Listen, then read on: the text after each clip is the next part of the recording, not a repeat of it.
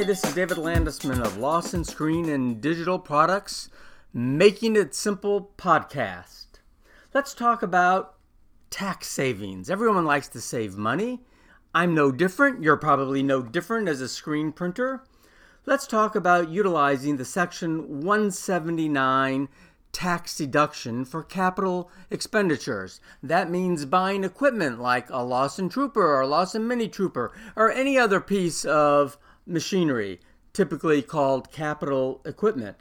For 2017, the deduction limit is $500,000.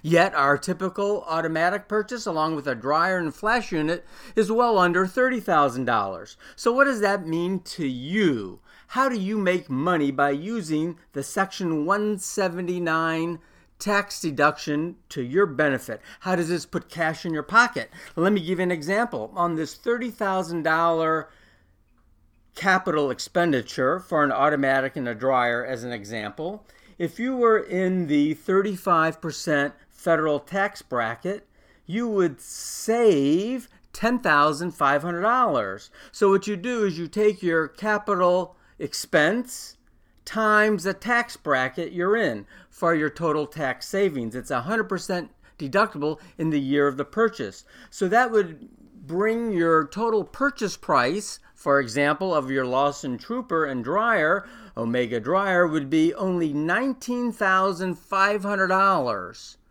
That's a big savings.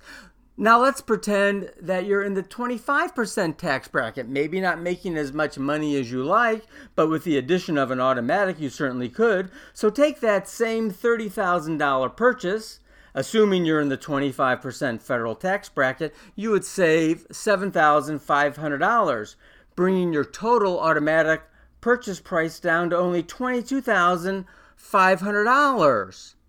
That's putting money in your pocket, and this is Lawson Making It Simple. And don't forget to subscribe to our podcast, like us on Facebook, and follow us on Twitter.